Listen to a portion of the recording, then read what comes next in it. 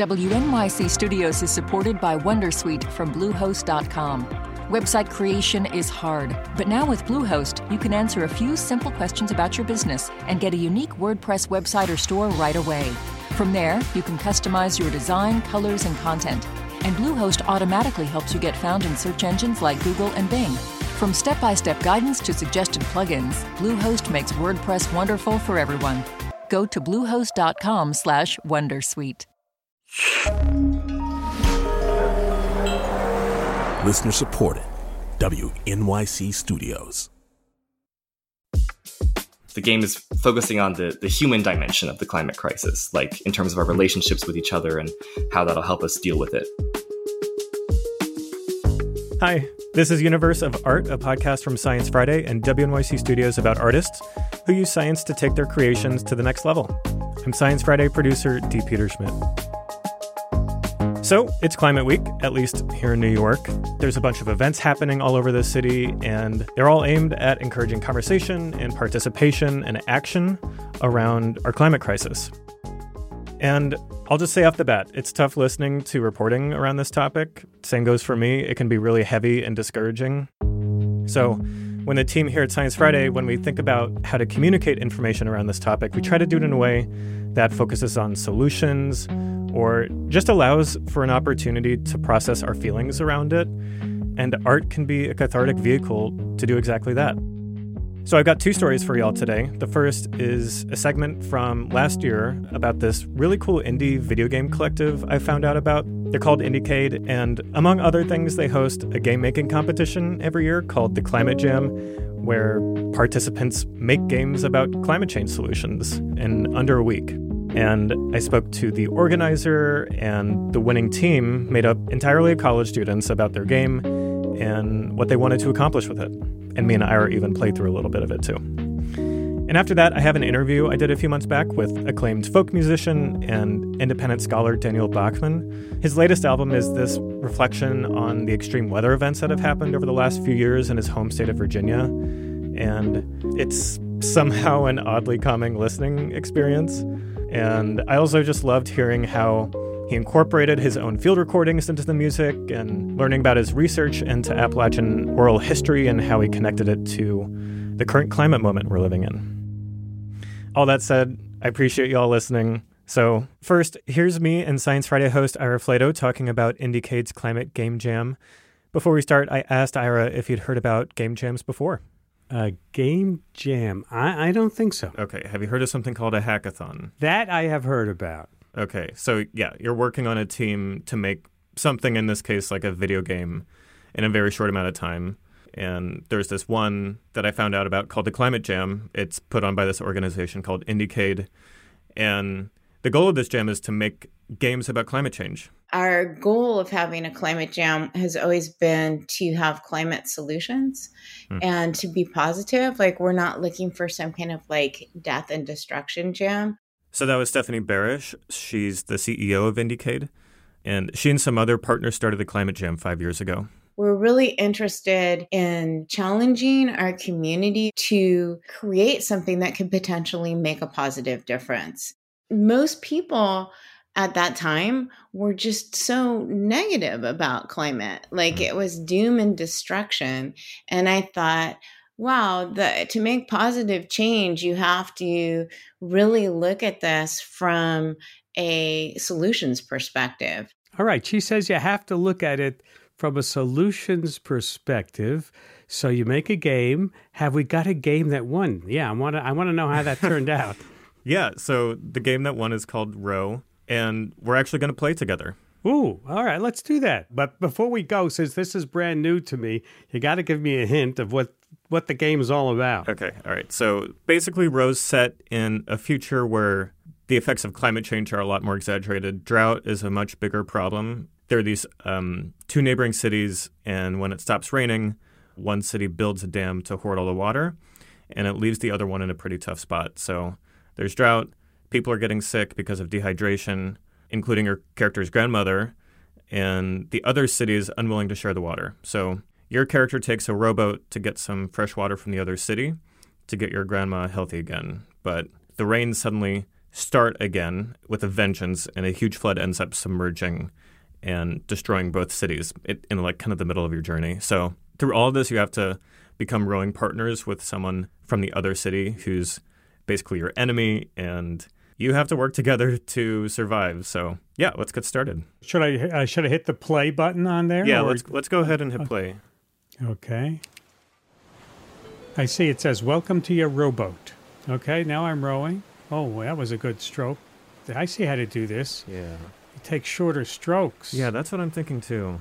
Oh, really? Woo, I'm going zipping across. Wait, there's another item. It's a fun game. This is a fun game. All right, so we're going to put down our oars for a second. We'll come back to the game later, but I just wanted to tell you about some of the other games that were made for the Climate Jam this year.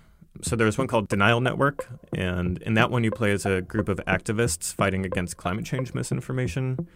There's another called Changewaker, where you play as a cute little sentient blob sailing around an archipelago, helping other cute little sentient blobs solve environmental problems impacting their islands. And sometimes Stephanie says these games actually break outside the boundaries of the jam. Last year, a group did a game about garbage collection and recycling, and they ended up going to their city government and creating a game for the city based on the prototype they had created. And having social impact isn't the only unique thing about the Climate Jam. When you join this game jam, you don't just have access to people who can help you make the game. We have people who are content experts. I'm Dargan Frierson. I'm a professor of atmospheric sciences at University of Washington. So Dargan was actually one of these content experts, and he was also a mentor and a judge for the jam. We always look for scientific accuracy. I think it's very important to keep things within the realm of possibility, even when you're looking at fiction. Having science mentors as part of our jams is completely unique. Most jams, honestly, aren't about serious topics. When you have a serious topic, you try and bring in experts. In this case, when people are making games, they really need to understand the information. They need to understand, how wind turbines work, or what the real situation is for sea creatures. You get a lot of pretty off-the-wall questions. They're questions like, what would climate change be like on a different planet? We're just trying to make sure that the games are as accurate as possible. Probably most folks who were listening were like me and thought that most games were sort of violent oriented, but there is this growing movement of folks making games for social change. We're trying to sort of acknowledge that we humans as a species play one of the biggest roles in causing the climate crisis. And at the same time, we also hold the key to solving it. So I also talked to Jay McGregor. He's a film production student at USC and part of a team of 7 who worked on the game. And he was one of its narrative designers. The game is focusing on the human dimension of the climate crisis, like in terms of our relationships with each other and how that'll help us deal with it.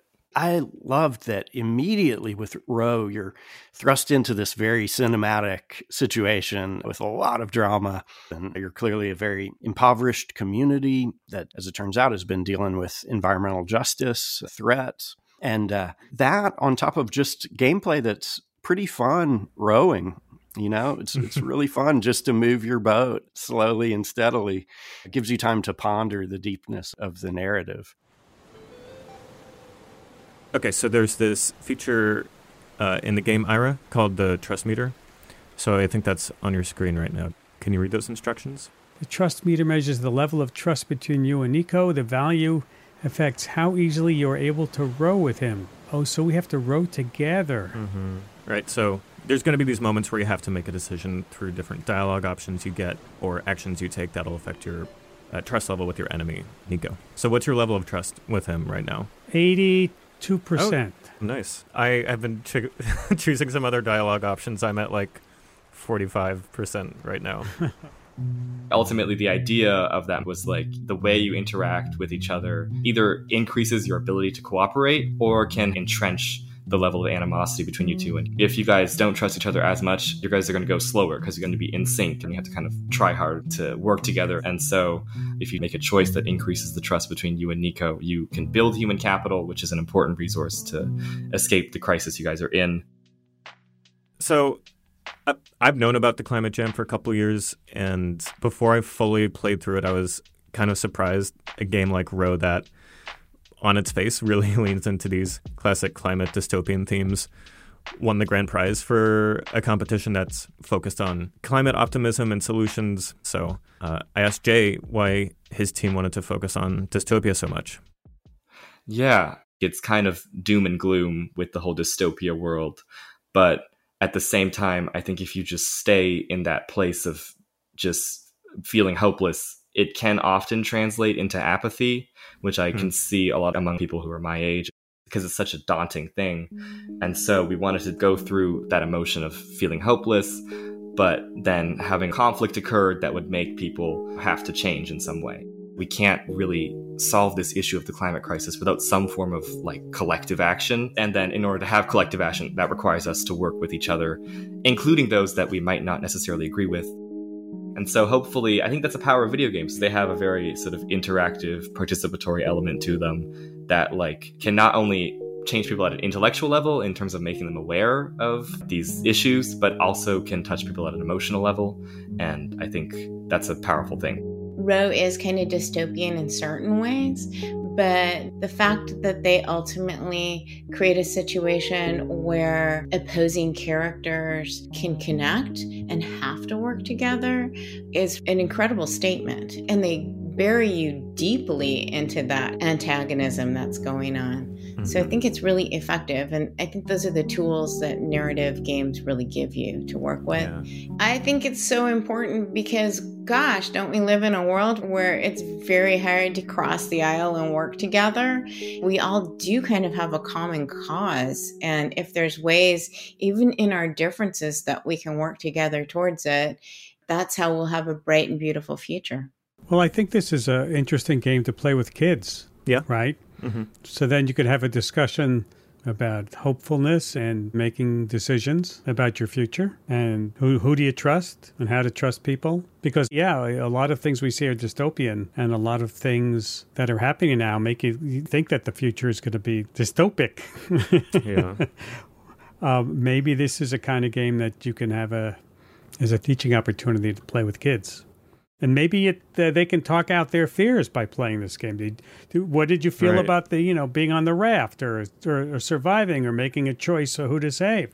Yeah, and I know not everyone plays video games. Not everyone's going to get a chance to play these, but there is something Dargan said about why he thinks this matters, and I thought it was a great point. As a climate scientist, I spend a lot of time just looking at data, computer model simulations, and you see a lot of red dots meaning drought or really strong rainfall events. But I think to see that through artistic eyes, you realize how much story there is behind any of those data points, behind any kind of extended drought. There's always going to be winners and losers and those fighting over scarce resources. And then the approaching flood in this game also is just really dramatic. It makes you think that all data should be analyzed with an artistic eye in that way. And that kind of reminded me of what you just said about kids talking about their fears, playing through them. It's like basically the appeal of a horror movie, to me at least. You're able to like experience these kind of intense emotions in a controlled, safe environment and have a little removed from it and maybe process them in a way you wouldn't be able to if you were too close to it. Yeah. Well, thank you. I enjoyed it. I loved it. I'm going to play it again. Can I play it again? Yeah, absolutely. Okay. I'm going to try the other options to see what happens. Okay, great. Well, other people can play Row and the other games from this year's Climate Jam, and you can even listen to a song that Dargan wrote and sang about his love of science, which is amazing. That's all at our website at sciencefriday.com/games. Yeah, thanks again, Ira. Up next, folk musician Daniel Bachman tells us about his recent climate-influenced album called Almanac Behind. We'll be right back.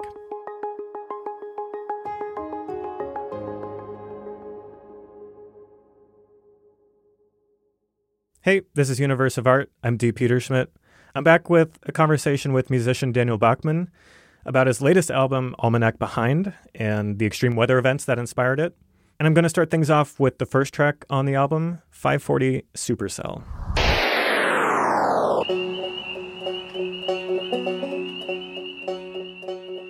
Daniel Bachman is an acclaimed folk musician and independent scholar. We're here to talk about his new album, Almanac Behind, a blend of Appalachian folk music and audio collages documenting the effects of extreme weather and climate change that's affected his home region of Central Virginia. Daniel Bachman, welcome to Science Friday. Hey, thanks so much for having me. Yeah. Can you tell me about what happened in your personal life that made you want to make an album like this? Yeah, sure. So some people out there might remember last January, Virginia, Washington, D.C., Maryland, this region got a really heavy wet snow that was really uncharacteristic for our region. It was destroying power infrastructure and closing roads, and it shut down Interstate 95. People were trapped in their cars. It was really bad.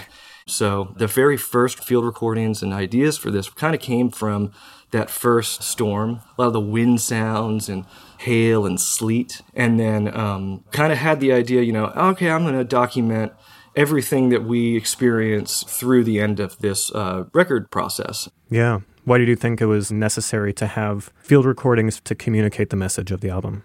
Well, it's tough working in the confines of traditional Western instruments, whether it be banjo or guitar or even piano and stuff. You're kind of bound to a certain harmonic range that only expresses so much emotion, and so when you get into these deep problems that we face, I feel sometimes that you lose the weight of these events if you're just simply trying to play a minor or major scale or, things like that. But in order to really convey the power of these events, when you hear rushing water or, like hard driving rain, I really thought that using the field recordings intentionally, this is something that people can, from all over the world, hopefully could relate to. These sounds are inherent to our experience living on Earth. And it just happens, that I'm just, interested in folk cultures and history, and that's my vehicle for it. Yeah. Appalachia has this incredibly rich history of not just storytelling, but passing those stories down. And as you've mentioned, you've done quite a bit of your own historical research on the cultures and folklore of Virginia and its music. Can you talk a bit about that work and if you wanted Almanac Behind to be in conversation with that history and tradition? Yeah, there's a tradition of documenting events, and especially natural disasters, in folk music. Charlie Patton has High Water Everywhere. There's Dry Well Blues. Uncle Dave Macon has Tennessee Tornado. So yeah, I was definitely aiming for that energy, creating this piece. I kind of wanted it to be a contemporary document of these events. It's definitely abstract, but I do like to think that it does kind of fall in line in that history and music. Yeah. I mean, it's abstract, but even though the subject matter is pretty dark, to me at least, it was very calming to listen to. I've listened to the album a few times, and you weave emergency radio broadcast transmissions into the album, and then you follow them up with solo meditative banjo.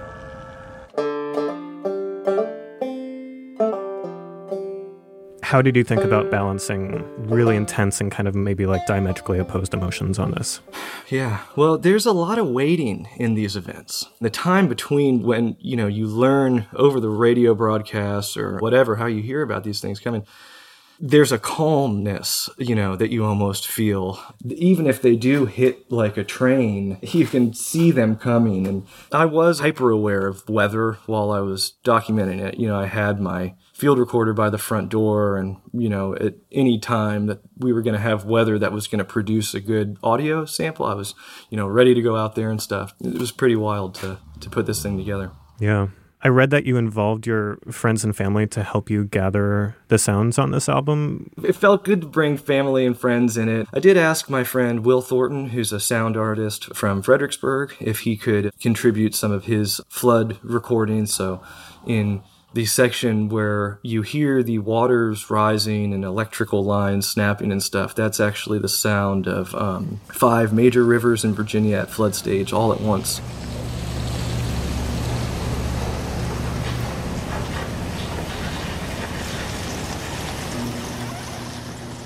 A friend of mine, Zeph Mann, actually made a computer program that renders photographs into wave files. And forest fires are becoming increasingly common in the middle Appalachians here. So I took photographs of different weather events of Old Rag Mountain here in Madison County with a red sun setting behind it from wildfire smoke, and then completely rearrange the pixels and you get a new thing out of it. Can you tell me about the sort of cyclical nature of this album? Yeah, the album actually plays on a loop. If you listen to it through and you have it on repeat, it starts with wind blowing through chimes on our front porch. And as, the cleanup efforts are happening towards the end of the record, you can hear the chimes and the wind picking up again, kind of hinting at, that this is a repeating cycle, that we're entering.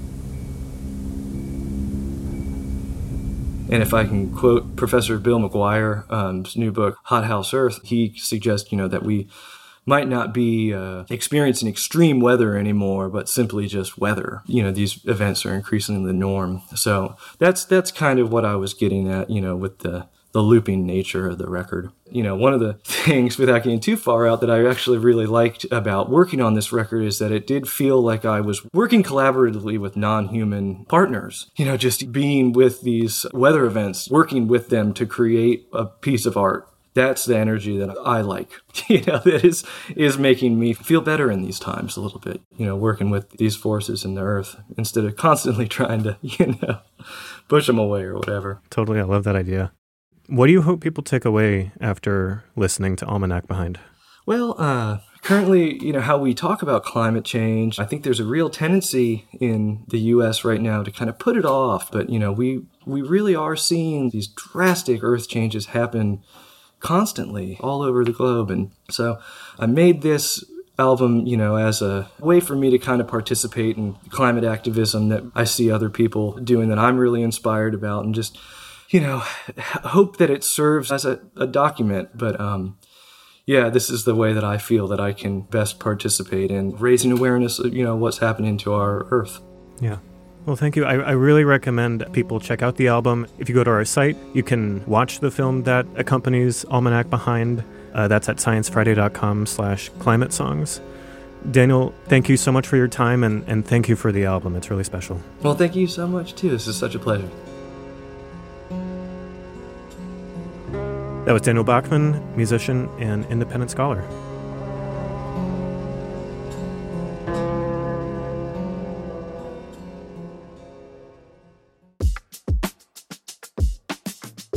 Universe of Art is hosted and produced by me, D. Peterschmidt, and I also wrote the music. Our show art is illustrated by Abel Hayford, and support for Science Friday Science and Arts coverage comes from the Alfred P. Sloan Foundation. Also, if you have an idea for a future episode of Universe of Art, you can send us an email or a voice memo to universe@sciencefriday.com. We'll be back in 2 weeks. See ya!